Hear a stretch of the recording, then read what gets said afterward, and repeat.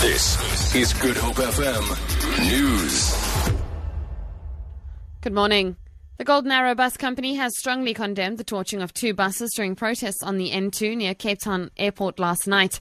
The violence erupted allegedly over unhappiness regarding the ANC's list for the local government elections.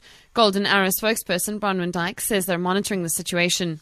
We are very, very grateful that there were no injuries reported, but remain extremely concerned that our buses were a target of this kind of action. We were able to clear all of the passengers from the scene, and we will be keeping a very, very close eye on the situation. DA Shadow Minister of Police Sakele Mbele has raised concerns over the draft Critical Infrastructure Protection Bill. Cabinet has approved the publication of the draft for comment. The bill, which repeals the National Key Points Act, will ensure that all critical infrastructure for the country's national security are identified and adequately protected. Mbele says the DA demands that the places on the list of critical infrastructure be made public. This means, as is the case today, it would not be possible to know what is classified as critical infrastructure. This list should be made public and available for public scrutiny.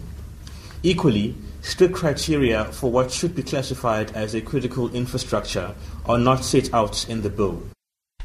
The police are still searching for the killers of former Springbok rally driver and South African cyclist Jan Hettema. The 83-year-old Hettema was shot dead on a small holding in Tweedrag near Boskop in Gauteng during a robbery yesterday morning. Hettema was the father of singer and songwriter Helene Hettema. He won the South African Rally Championship 5 times and competed in cycling at the 1956 Olympics held in Australia. The robbers fled with a laptop, cell phones and jewellery.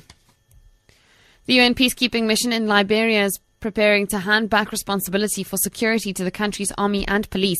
The mission was first deployed 13 years ago after 2 civil wars which killed hundreds of thousands of people. James Copnell reports.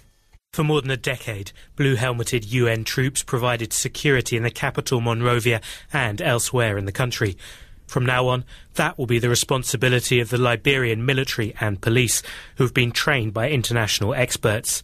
It is a hugely significant moment. However, many Liberians are concerned about the handover. The memories of the devastating civil wars are still very fresh. For Good Hope FM News and Traffic, I'm Vicky McCullum.